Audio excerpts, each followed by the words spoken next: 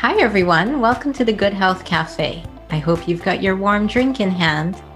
Before I introduce today's guest, I'd like to give you a chance to subscribe to our mailing list on thegoodhealthcafe.com. By doing so, you'll get updates when new blogs and episodes are posted. I'm waiting. Have you done it yet? Great. My guest today is Miss Kalila Bruiswall, or as she put it, Tequila with a K. Kalila is the founder of The Overcomer, and her mandate is to show others how to love and care for themselves and overcome life's obstacles while respecting the people and community around them.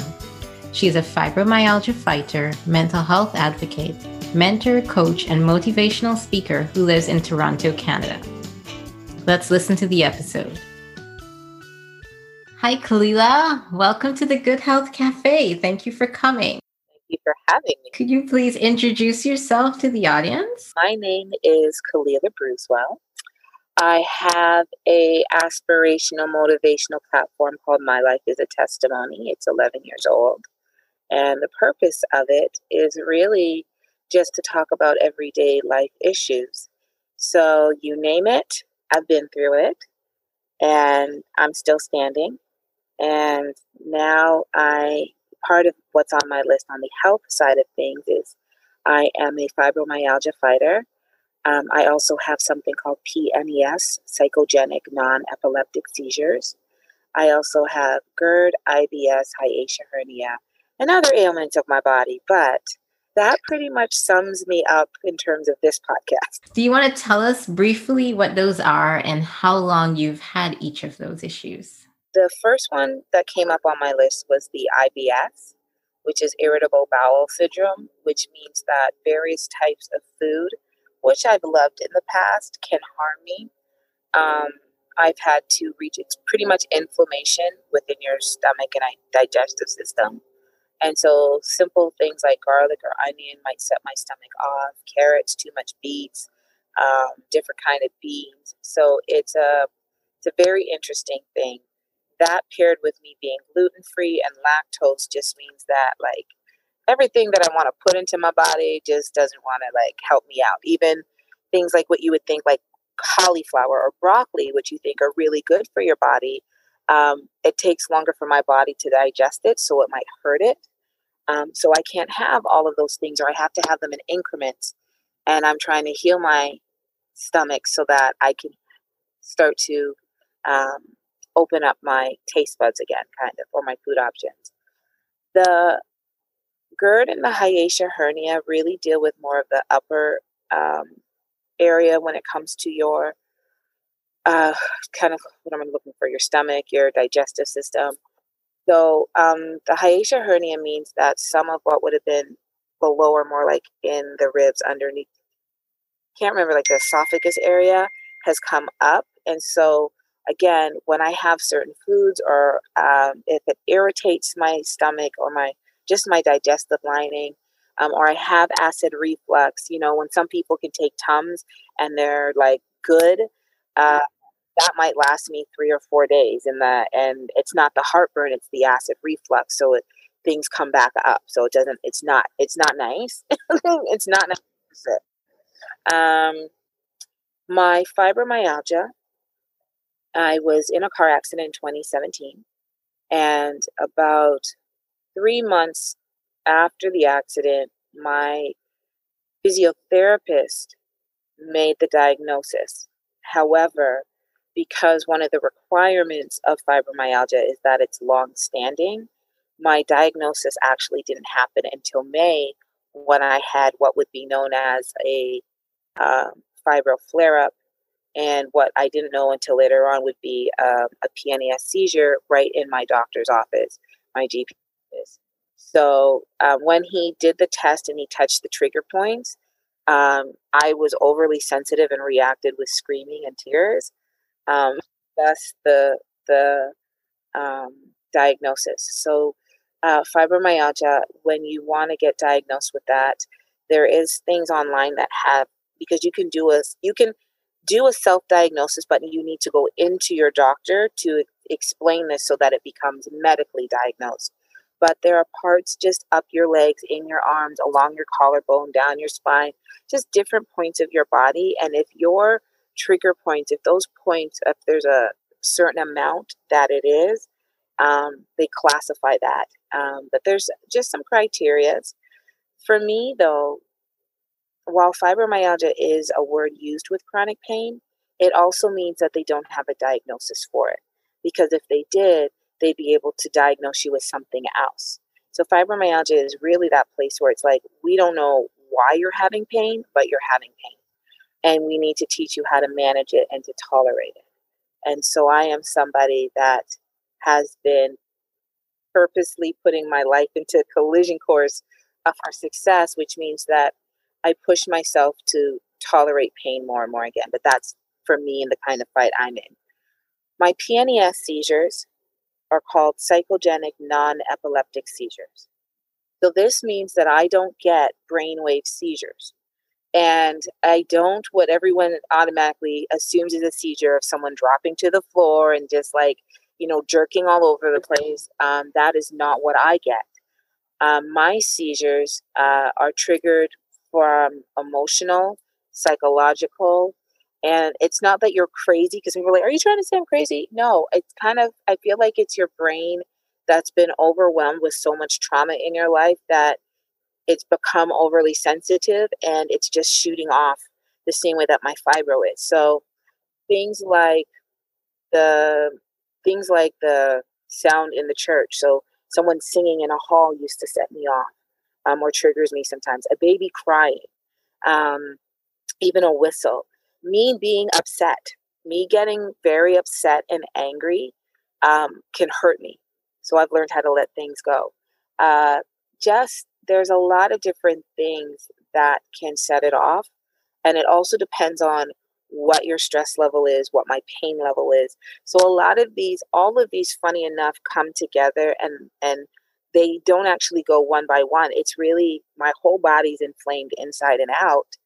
And depending on what I eat, how I move, what my energy is, what stresses are in my life, what anxiety I have, all of those different things affects my body inflaming, and it's more sensitive than what the normal person would be. However, I truly believe that the normal person deals what we deal with.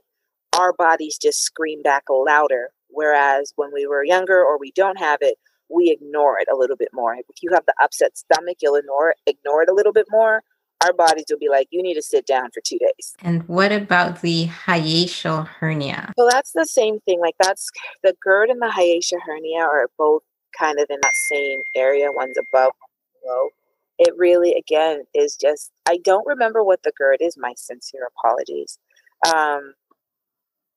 The GERD is also in terms of what I eat. So some foods in our bodies, when you belch afterwards, or there's certain foods that might irritate your stomach. Peppers, not paprika, but like when you're having salt and pepper. There's a list of different things. One gastrointestinal doctor gave me what was called the FODMAP, and it's a list of things that you can and can't eat. So like you can't have the wine. I like to have it every once in a while. That will affect my body. Mm-hmm. That will leave my stomach upset. Even like I'd mentioned before, the chickpeas or certain beans, certain fibrous foods, certain pit foods, things like mango and peaches and cherries and all of those things that I loved, because of the fiber within it, will hurt my stomach.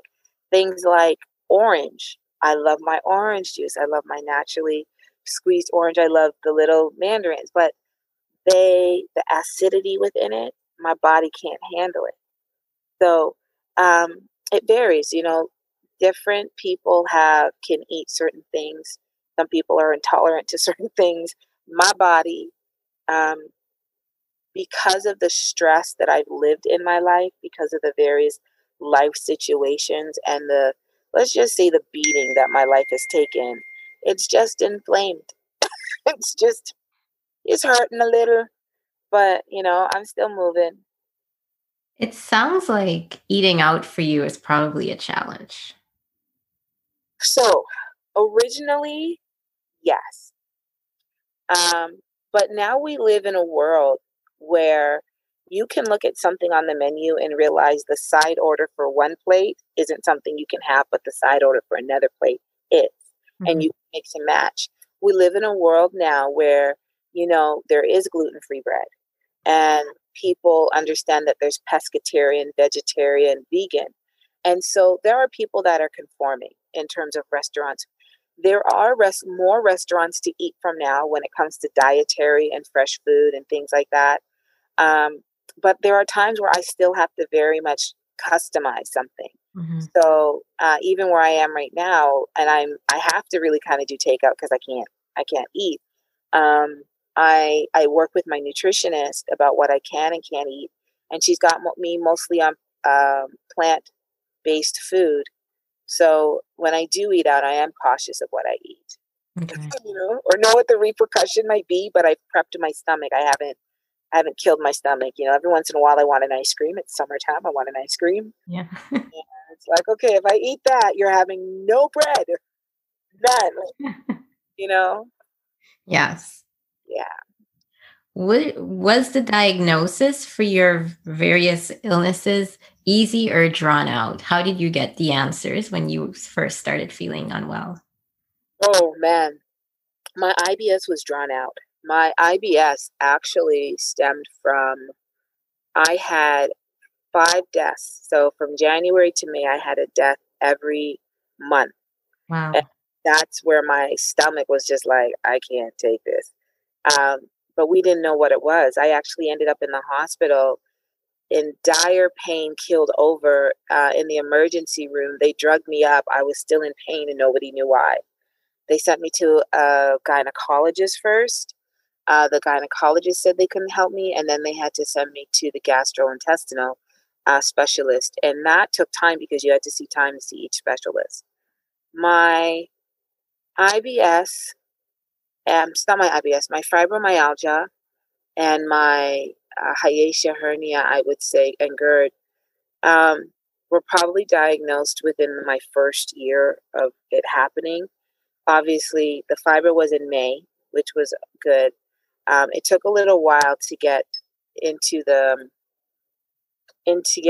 examination for my intestinal, but the results didn't come. I knew actually when I was walking out the door what it was I had. It was for my doctor to explain it, but he told me what I had that same day, so that was good. My PNES seizures took about 2 years. Wow. We know what actually you're saying, wow, I'm actually very blessed. There are people to this day that are having seizures and they're not brain seizures. But because it takes time to get into the EEG or because people don't know the method in which they need to take it, they're either being misdiagnosed or or because of clinical testing, it's taking a long time, right? And this is where I had to do some research as well. My neurologist who I worked with, fantastic woman, Dr. Sokolova, um, she could tell that I was an advocate for myself and my health. And when I went in to see her, I would have notes, but they weren't just, they were, this is what happened on this day. When I'm falling asleep, my body's jerking. It wakes me back up. I'm afraid to fall asleep. When I'm emotionally stressed out, X, Y, and Z. So I had gone for, it took a while again. It's the testing that took a while. Um, she sent me for, I think it's the EEG. She sent me for about 2 or 3 different EEGs, even a sleep apnea test, um, because of the symptoms that I was telling her, which helped in me telling her what my symptoms were, not just an I don't know. I was very clear of when they were happening, how they were happening, what they looked like. I was trying to be very descriptive in terms of it was a jerking or it was a twitching or it was in this hand or it was there's a tingling. And, I was very descriptive in my conversations with her. Um, and it was funny because it wasn't until I actually had a random conversation with somebody that actually has the normal seizures, epilepsy, and they had done a paper And he goes, he's like, I told him that I was, funny enough, another thing on the list that I completely forgot is alpha thalassemia, which is sort of like similar to sickle cell anemia. It's a hereditary iron deficiency. Okay.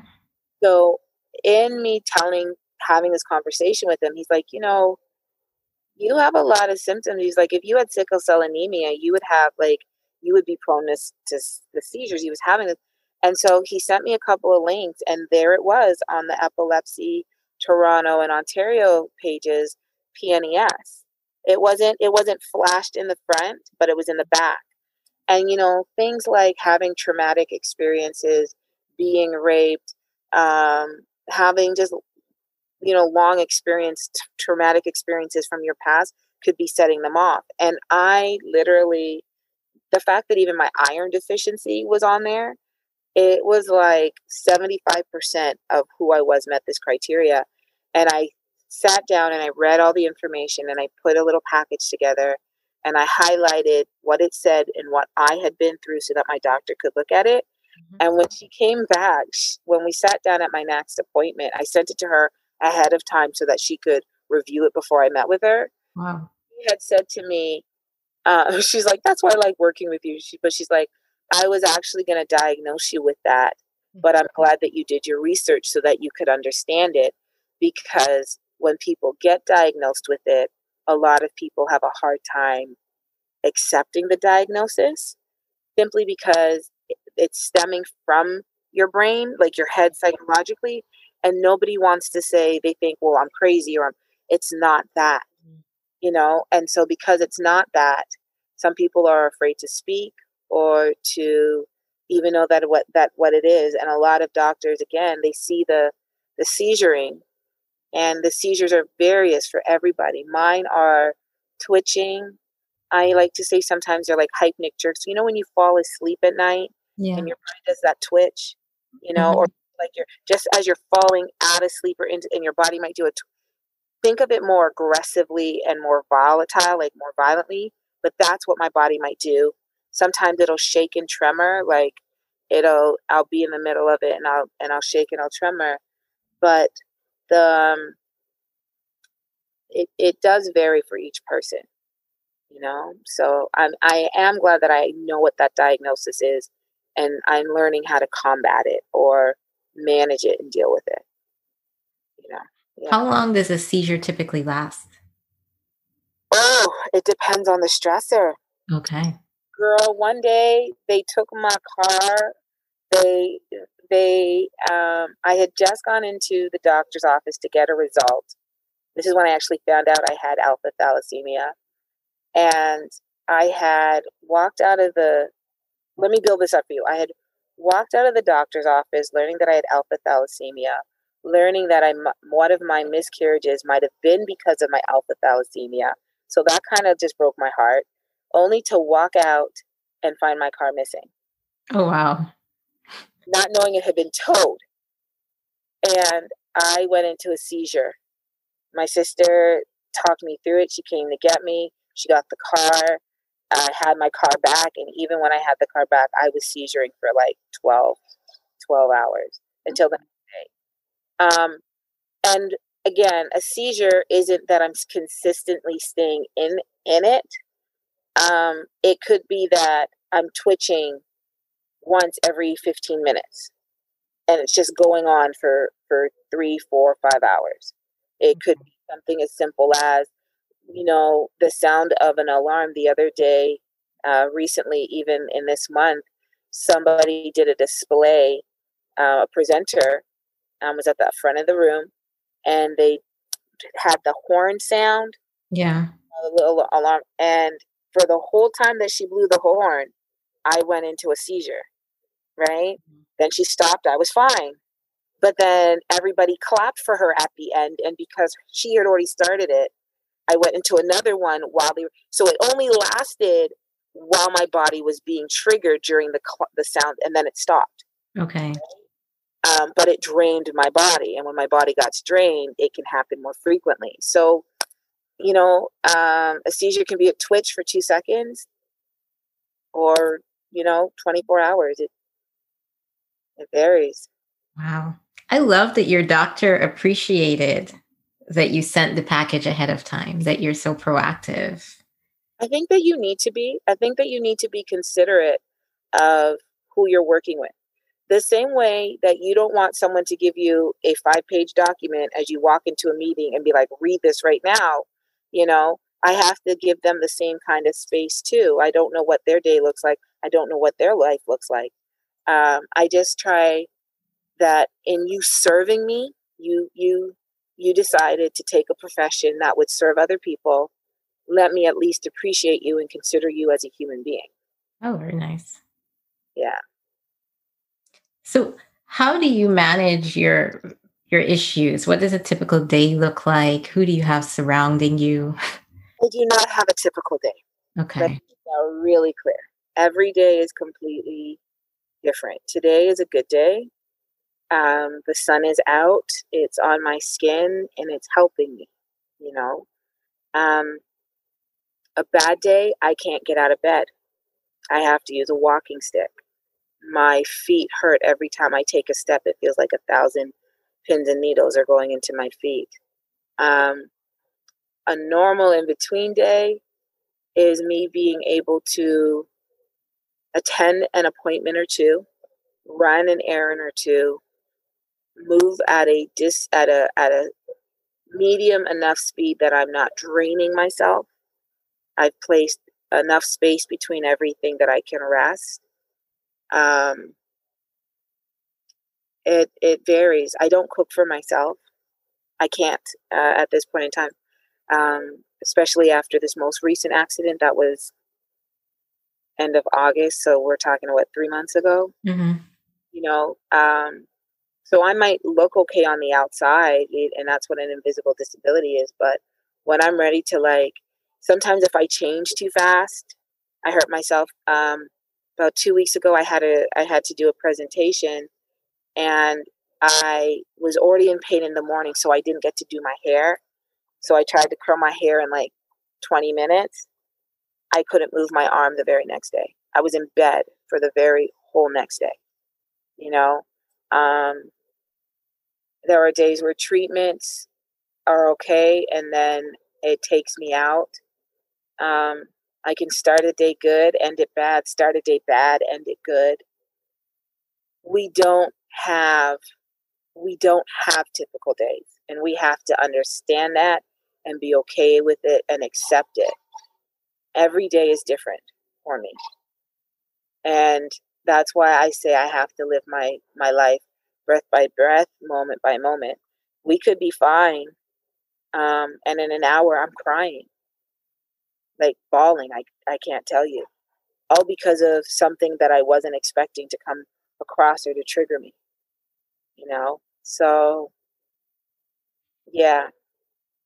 It's really impressive because you could never tell by looking at you. But what I like about following you on social media is that you show the good and the bad. So it's never like you pretend that, like most people on social media make out like life is amazing, but you kind of give us a window into both sides, but always with a smile on your face. Listen, I have fought for my happiness. Mhm. I know that the people are listening right now and they're like, I have been raped, abused, molested, high school dropout, hang out with little, not the biggest gangs, but had your little gang things. I've been on my own since I was 14. I've been in group homes. I've been in a foster home. I know I'm talking about it now, but I had a criminal record, like you name it. Listen, I've had car chases on the highway. Wow. I've like, you know, there's things that I won't say, but I've done things and things have happened to me, you know, things have happened to me. And there was a time when I didn't love myself, and there was a time that I just cried, and there was a time that I couldn't even look at my face in the mirror. And all of these, even though we don't talk about it, like we're talking about more of the physical stuff right now, but I've been diagnosed with depression. I've been diagnosed with ADD, ADHD, post traumatic stress. I've been diagnosed with anxiety, for everything from mild to severe depression. I fought it. And when you find peace, when you work hard to find peace, no one gets to take that away from you ever again. No one gets to take that away from you. I worked for this, so no one gets to say anything about it. And the other thing about it is even though life is still hard, you know, even though life is still hard, my mindset also helps with my healing, because so many times people think that a storm or a hardship is such a bad thing. And I was just having this conversation last night. How many times has someone grown better, grown more, loved themselves more, developed in a way because of that hardship? The sun is there, but it's the rain that makes the flowers grow, right? It's the sun that makes it blossom, but it needs that rain, right? And the other thing about it is I sit back and I think about, some people are like, well, things shouldn't happen to me. We put things into our body that are evidence of what it means to strive and to grow.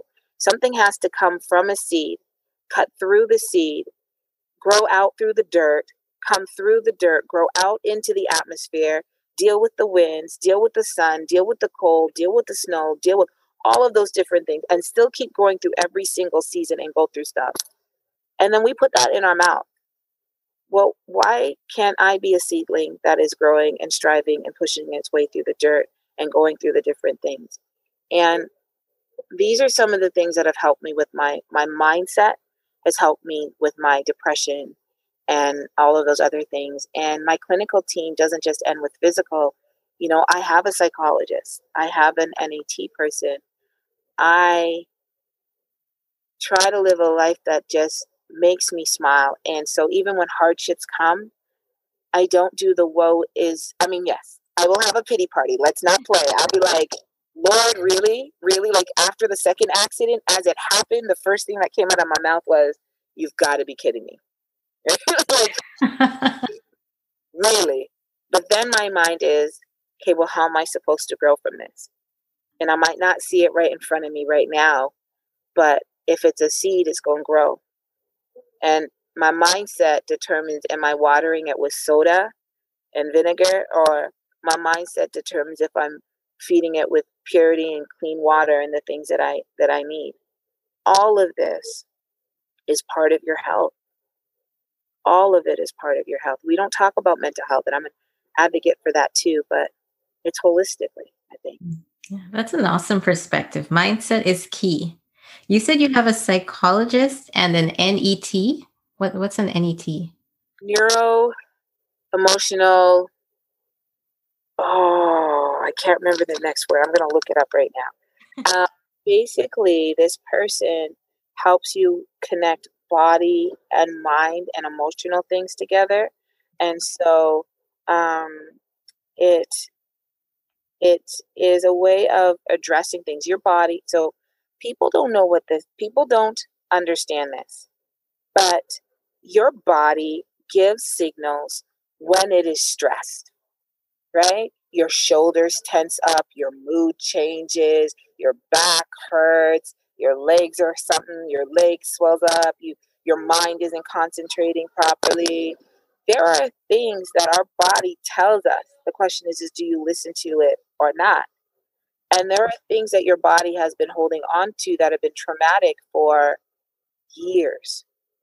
It was just before I came down here, I had a session. And funny enough, the session was about men. I'm in it, and it wasn't necessarily about men, but a gentleman that I was talking to was in my head, and I was just a little like, what's going on? And it wasn't about him. We did the session, and it was about all the men that had hurt me before, from my father, from my ex, from just men doing those things. And once we started saying certain words of affirmation to myself, like not everybody's going to hurt you, you can trust men, or you let go, and they carry you through. They carry you through the process, because as they carry you through the process and they say certain words, your body reacts. It either can hold itself firm or it becomes weak with the thought of something. And that's what it does. So NET stands for Neuro Emotional Technique. It is a mind-body approach to help stress-related conditions. It was developed in the early 1980s by Scott Walker, DC. So It's psychosomatic stress. So, you know, there's so many different things to try that are holistically, they don't have to be medicine too. Right. So how do you keep track of everything? You've got a nutritionist, the NET person, the psychologist, likely many doctors. Yeah, Do you I don't even know. I guess I know you keep notes. I Do you do. need to to organize your medications and pill boxes, or like how do you manage it all? So, okay, you guys can't see me. On my phone, Hmm. it's calendar, and on my so alarms. So I have my morning, my afternoon, my dinner, and my night alarm. Sometimes they change, but it's an alarm that has to remind me because if I'm having a bad day and I'm in pain, time means nothing to me. So I have to be reminded with that. Um, I do have a list of who my doctors are. Um, and basically, this is how I kind of do my thing. Most of my doctors are in one of two clinics, or they stemmed from one or two clinics. Okay. I have a routine with them. At different times of the year, I need to utilize people more or less, right? So in wintertime, my chiropractor, who always used to line up my spine or kind of just give me the treatment, and my masseuse, those are my tag teams to keep me away from sicknesses, ailments, anything from a cold. So, my chiropractor also does something called matrix repatterning. So when my body is stressed, hurting, I'm having more flare ups, I see her more often. I'll see her every week, but normally I'll see her every 2 weeks. But in the summertime, I only have to see her every month because I'm actually letting my body heal more instead of getting as much therapy in. Hmm. I get the nerve block injections, it's the same thing. What I tend to do with my doctors is I will book 1 month in advance for everybody. So my whole month is set out. Every Tuesday at this time, that's where or every other Tuesday, and I also set up days where um, some days are like if I have a fitness day, I won't see anybody until later on. Or I make sure that certain appointments are in between fitness days, you know? And part of it is actually strategic so that I purposely am getting myself out of the house, even when my body doesn't want to, um, because my body needs that. It's a catch 22 with fibro in terms of if you stay still for too long, you're in trouble, and if you move too much, you're in trouble. So everything that I do, I'm very strategic about, from what time I take my pills at and things like that. And this is because of different programs that I've been a part of. Like I didn't know that Cymbalta gives you energy, so you don't take that at nighttime. You take that in the morning, right? So, but I was taking it at night and couldn't figure out why I couldn't get to sleep. When I moved it definitely helped me. So I try to be very educated. I read when they give me the stuff what the side effects are. Um, my pills are set up with I have 7 days a week, morning, afternoon, nighttime. So the same thing. When my alarm goes off, I know that I just have to take that one section. Okay. I have emergency pills in my car or in my bag in case I run out of the house and I forget. Um, I have other things like I have therapy balls that I can travel with, therapy bands, TENS machine, essential oils.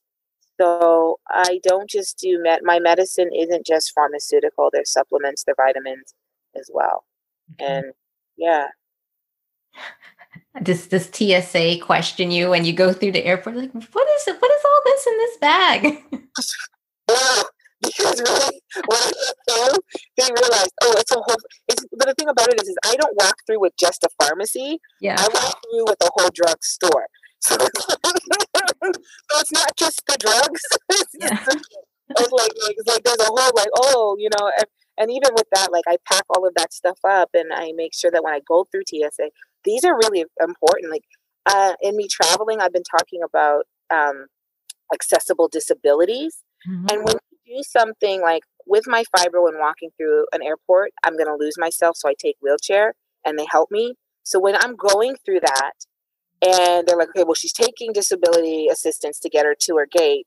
She has all of these meds. 1 and 1 makes 2. Mm-hmm. You know what I'm saying? Yeah.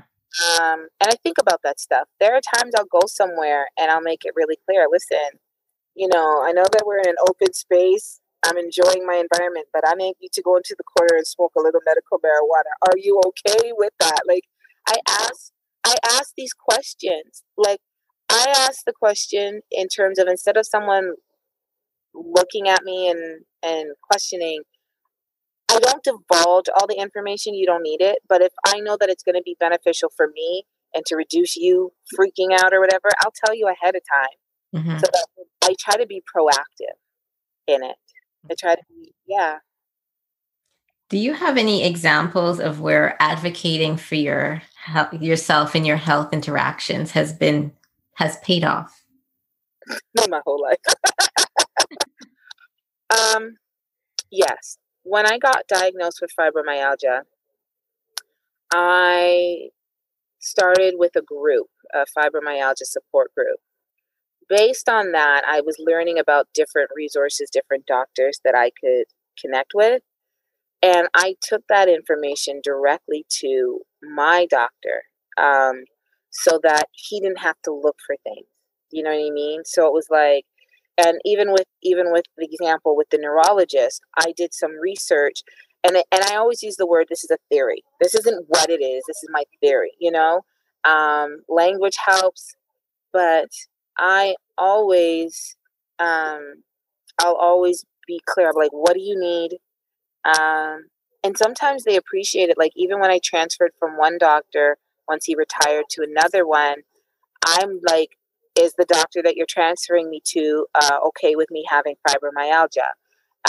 When I go into medical, when I was searching out medical clinics, I think about doctors like, as much as you might be helping me, I'm giving you an interview too. I need to make sure that how I articulate myself, how you respond to me, how you listen to me, this is all part of me advocating for myself. Because if I say I'm having a pain in my elbow and he's like, okay, well, let's just work on our foot, you're not hearing me.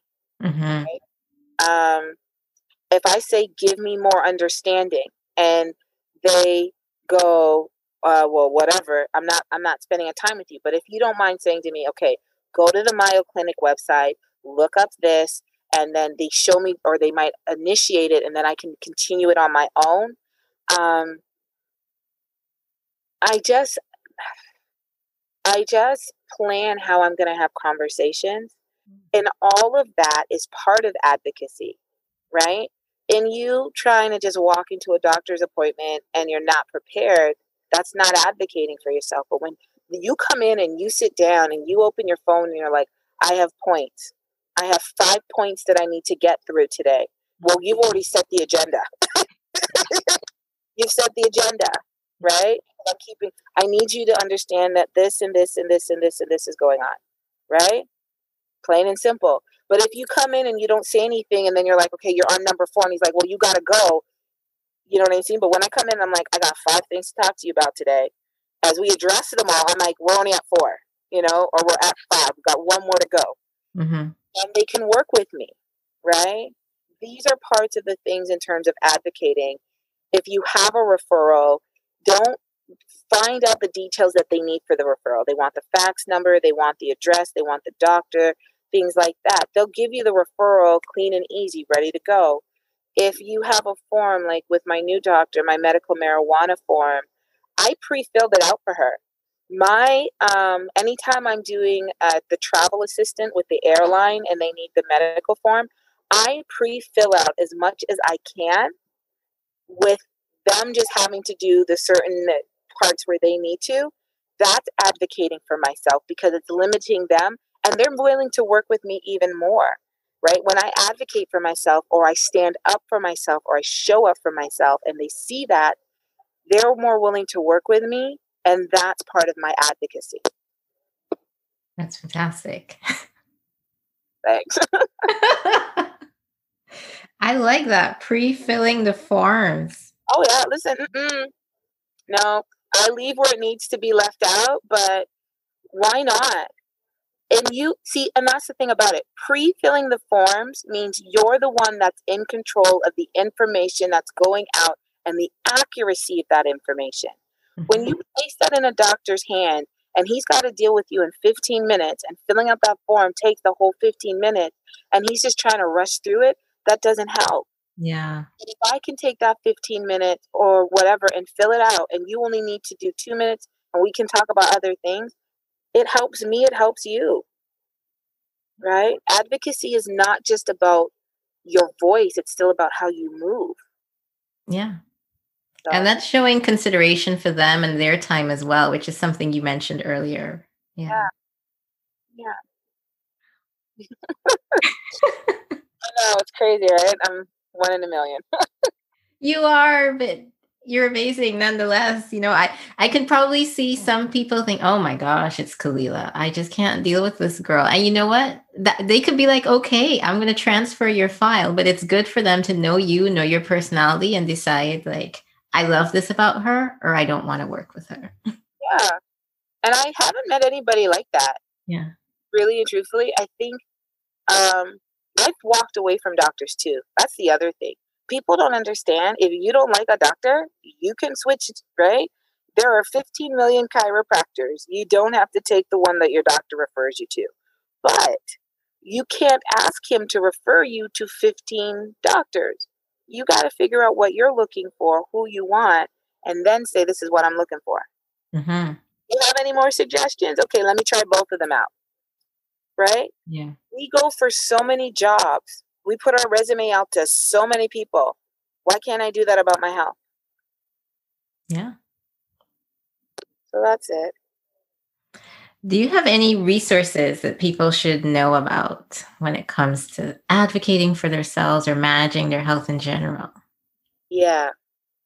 So, I do. Let's see. I mentioned Dr. Sokolova. She's in Toronto, a woman that will listen and definitely cares.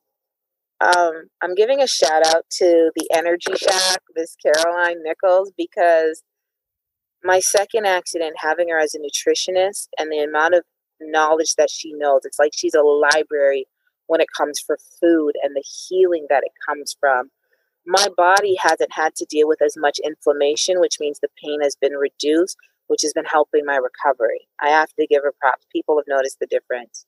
I've got Dr. Gordon Lawson, who's out in Unionville, and he's about making sure that I've been taken care of with the aqua therapy. Him and this whole team, Dr. Gordon Lawson, Fiona Chan, she's been doing, they get me into aqua therapy. The whole team makes sure that it's also about customer service. Like they call me before to see how I'm doing, to see whether or not they need to push back my appointment because they know my health is so back and forth. Yeah, that's the kind of people awesome. I look for.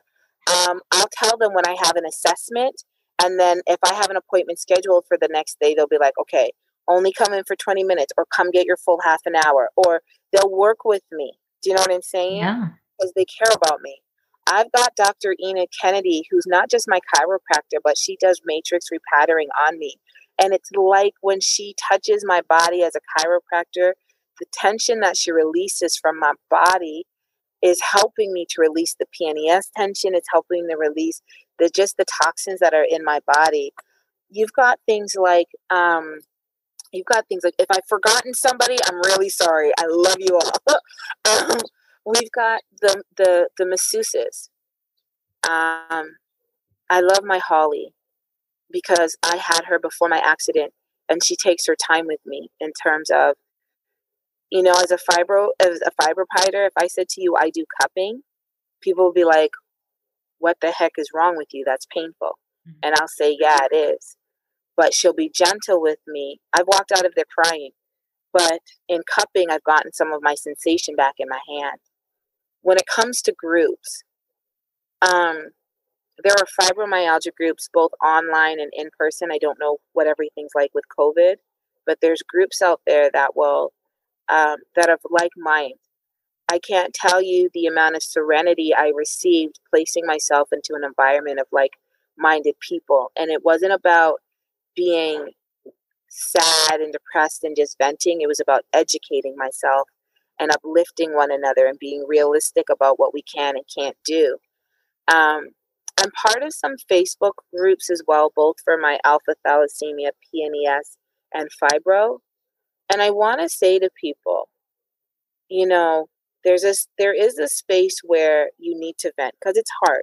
It is really hard to live your life in pain every day. I'm talking to you right now and my spine hurts. But at the same token, you can't leave yourself in that environment where it's just everybody venting and being dark. You need to find some light. You need to find light in places that will motivate you and lift you up, which is why there's a site and an app called My Fibro Team. And that has been really amazing in terms of people just lifting each other up, telling each other stories, being across worldwide. I've got apps like the Weed Map app. I know I keep talking about it, but it's important to people. Listen, chronic pain sufferers, cancer sufferers, people that have to actually use it. Yep, it works. It doesn't just get you high. It helps alleviate the problems. You've got things like that in terms of being able to find resources for yourself no matter where you go in the world. I'm sitting here talking to you from California. I live in Toronto, but I know what the laws in the States are and I can get the things that I need.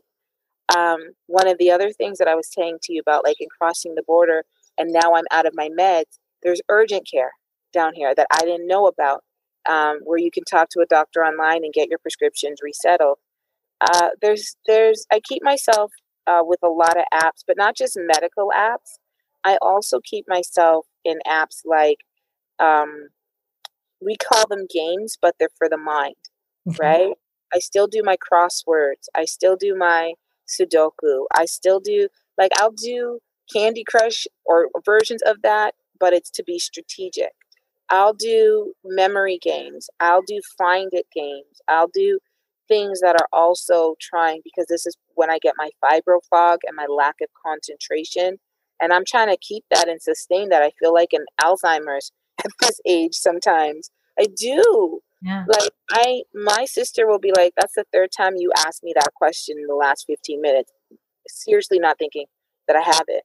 So, so I do things like that as well. These are things that help me. I have apps that keep me calm, Audio Joy, and the other things that people think about is calm. They help me when I'm stressed out to relax my body. They help me when it's time to go to sleep. They give me white noises to fall asleep to, which helps me. It's all about how you want to utilize something. But there's apps, there's groups, both online and person. Yeah, there's also organizations, like I am part of the Epilepsy Toronto, and I kind of did an ambassador thing for them. But there are resources, like the sky is the limit. I'm not going to say it's going to cure you. I'm not. We're living in a time, we're living with my body and so many other sufferers. We have to learn how to manage it. There are resources out there to help you manage it. There are more resources that are needed, right? There is still more education that's needed, which are some of the things that the My Life is a Testimony platform is hoping to put out there. Like, for example, when we talk about mindset, in me strengthening up my body again, I wanted to go back and start working out in the gym like I used to, right? It can't happen. I had to learn how to lift my feet all over again, how to lift my arms all over again, how to do a sit up, how to use my core. All of these things I had to learn again. And it's like, well, I feel like a granny. Well, then move at a granny speed. Right. Yoga session, find a Pilates session that's towards, senior citizens. I hate to say it, but it's true, because they focus those things for people that move slower pace. Don't put yourself in an elliptical. Like, I love my my cycling, my bike, my speed bike, but I can't get on it. It will hurt me, right? It took me 5 months just to be able to sit in the seated one with the pedals. Wow. But that, right? So I want to do things where it's like, dumbbells are at like half a pound, 1 pound, 2 pounds, you know, understanding the power that we have in stretching our body with the elasticity and the muscle fascia. So doing something like that, having something in terms of FibroFit or cardio pain management, you know, relief, cardio pain relief. That's what I want to advocate about, because those are some of the things that have helped me, but it's taken time. We will move at 10 times slower than the average person. So I need someone that's going to give me a video 10 times slower. Right. I'm just trying to make it through the first 5 minutes, people. You know? But there are more resources that are needed. And this is why chronic pain sufferers have to be tactic. I'll use the word tactic on how tactic and you know, we strategize on how we advocate, so that the world knows 2 to 3% of the whole entire world has fibromyalgia. Okay. You get what I'm saying? That's a very large number. That is a lot of people. And they're trying, and some doctors are trying based on their knowledge, but this is the time that, because something like fibromyalgia, while it was acknowledged back in, you know, the 1980s, it really didn't become clarified into the last few years, 2015, 2013, where they actually became more medically approved.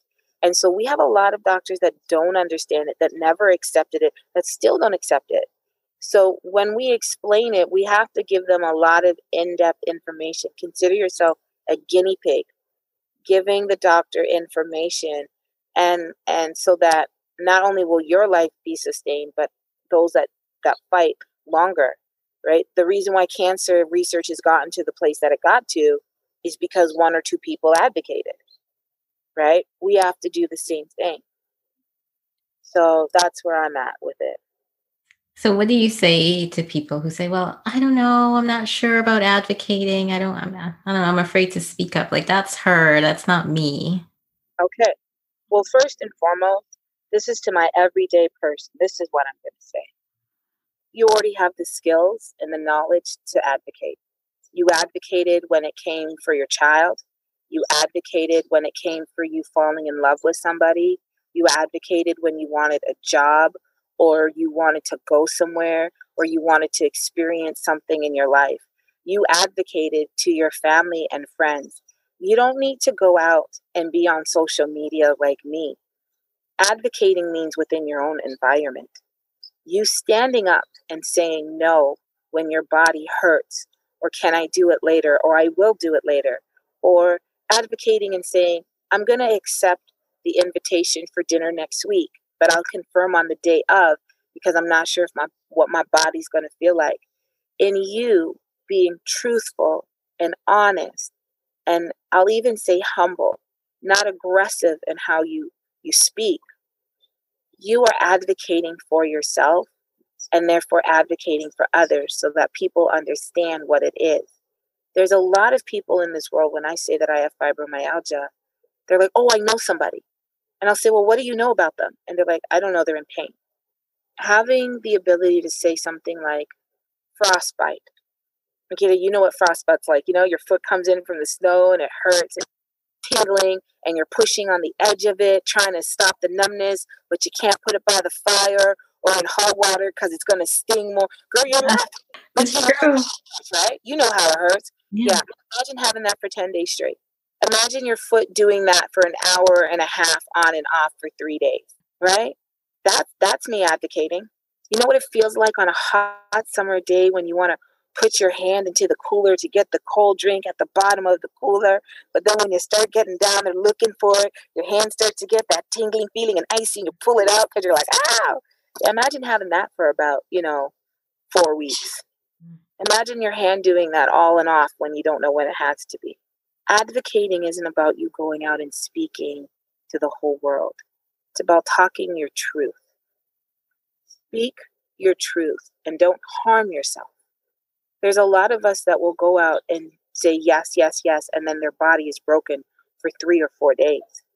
And you saying, no, I can't do that. That's you being truthful. That's you giving a voice to this. That's advocating. So When I say advocate, speak your truth. Speak it in love. Speak it with humility and humbleness and not in like anger.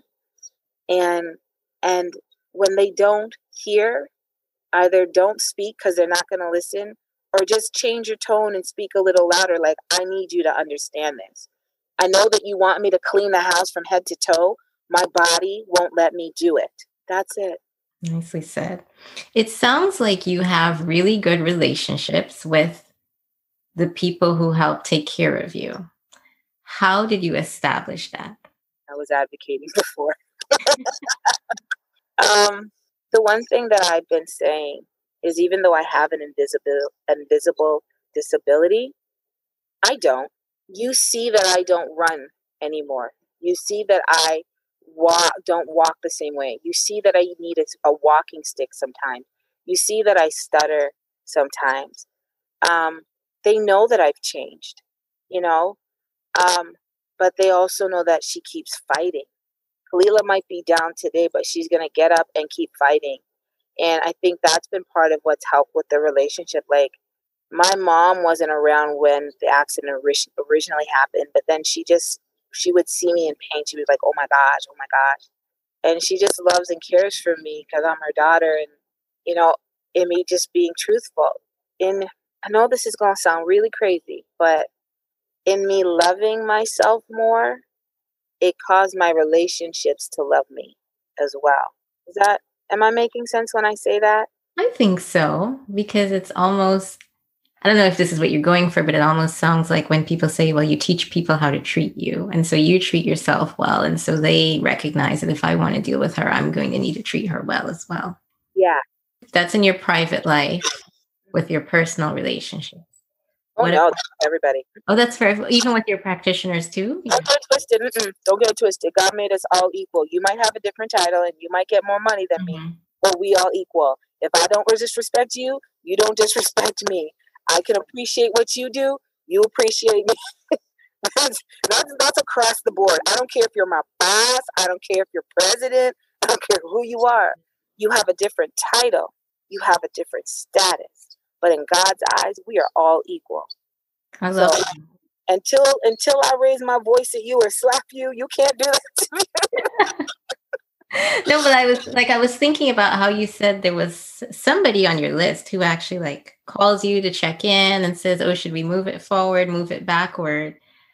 I'm wondering for somebody who says, oh, I can't even get my doctor on the phone when I'm trying to call about something. How is it that she's gotten to the point where they check on her? Well, when I walk in, I'll say, hi, lovely. When somebody else is at the counter, I don't need to be the first one down. I'll sit down, let you handle your business, and come to me so that I get proper customer service. I'll joke around with you. I don't, even when I'm in pain, you know, if I'm late, I apologize. If I'm late, I call to say I'm running late so that if another patient comes in before me, you can get him in and then you can swap me, right? I honor your business, right? I guess I'm just a people person and just try to be considerate in it. And when people see that you're trying to be considerate of you, or considerate of them, they'll be considerate of you. It's really just human nature. How many times will you go out of your way for somebody that's gone out of their way for you? Mm-hmm. It's just human nature. How many times will you respect someone if they've respected you? And even when someone disrespects you and you still respect them, they come around to respect you because they're like, ain't nothing that I do gonna make this chick like deal with me. And every once in a while I'll put someone in their place, and even that gets respect because it's like, I won't stand. I'm not gonna listen. I've had to drop a couple of coworkers or a couple of people in my lifetime and be like, you need to check yourself because I have never disrespected you or talked down to you. So I don't know who you think you are because my mama doesn't do it. My daddy doesn't do it. You aren't going to do it. And then they're like, whoa.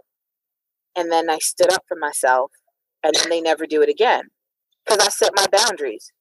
If I let you talk down to me, you'll talk down to me. But if I love you, listen, killing with kindness is not just a song. It's truth. It is truth. When you kill someone with love and kindness and compassion and consideration, even if it's your doctor's. They will return it and go to lengths for you.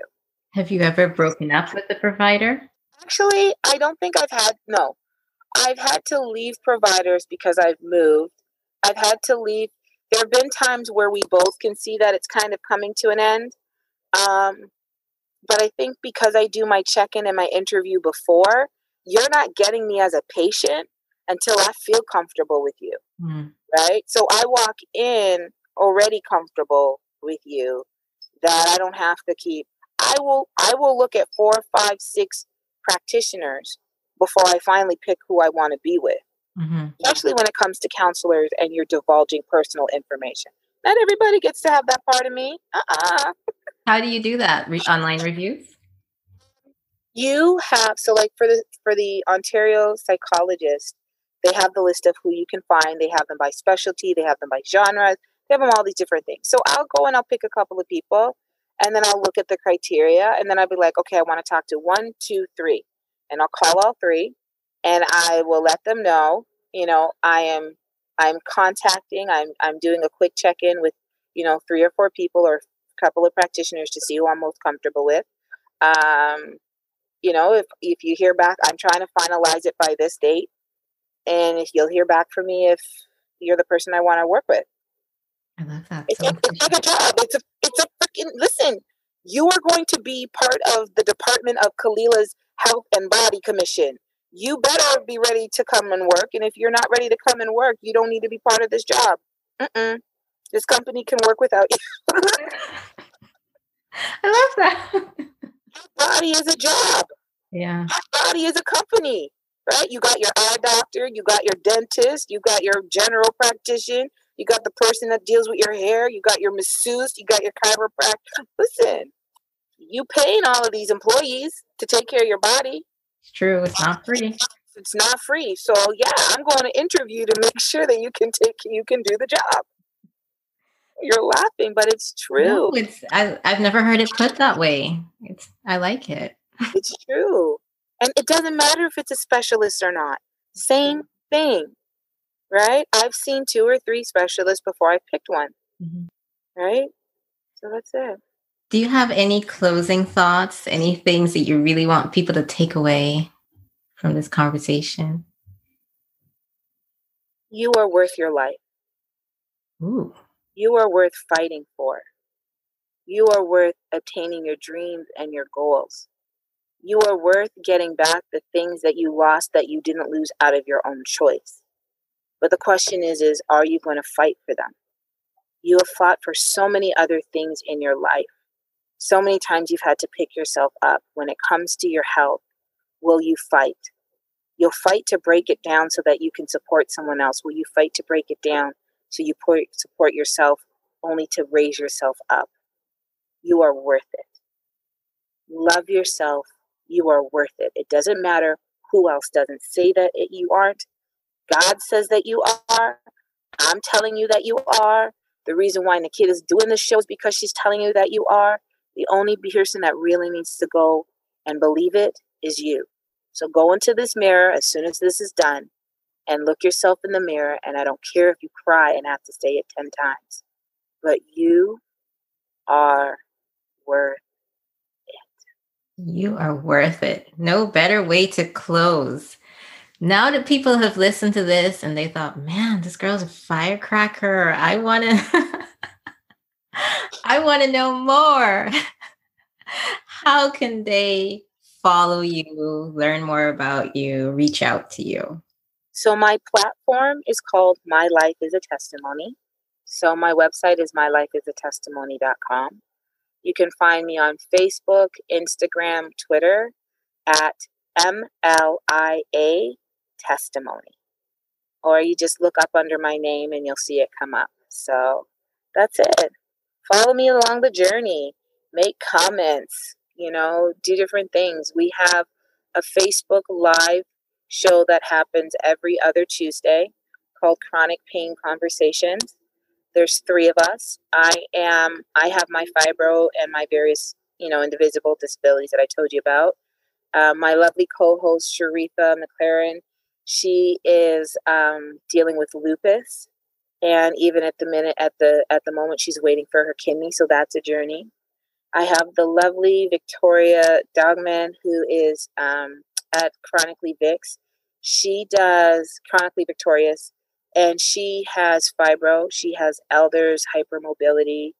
The three of us together, we just talk about everything. Like we talked about winter preparations. People don't think about that. We don't think about winter until it's that time. And our next one is happy holidays, how to get through the holidays, like how to advocate for yourself and be like, I can't go to Aunt Martha's and Uncle Bob's on the same day. I'm sorry. I know that I was the one that cooked the turkey dinner last year. It's not happening this year. I can give you one dish. So we have that. And look out for a couple of things happening with My Life as a Testimony, because we're trying to advocate on the mental health side and definitely on the chronic pain side. But that's where you can follow me. Kalila Brewswell. Think of tequila with a K. There you go. Thank you, Kalila. Tequila with a K. I really enjoyed this conversation. Thank you for your time. Thank you for coming to the Good Health Cafe. Thank you so much for having me. It was fun. It's been a blessing. Mwah. It was. I hope you enjoyed my conversation with Kalila and that you will try at least one of the many tips she shared. Remember, you are worth it and you already have the skills to advocate. Did you know that the Good Health Cafe also has a blog? Subscribe to our mailing list on thegoodhealthcafe.com to get updates when new blogs or episodes are posted. While there, leave us a comment and let us know what you thought about the episode. Follow us on Facebook and Instagram too. See you in the cafe next time. Bye!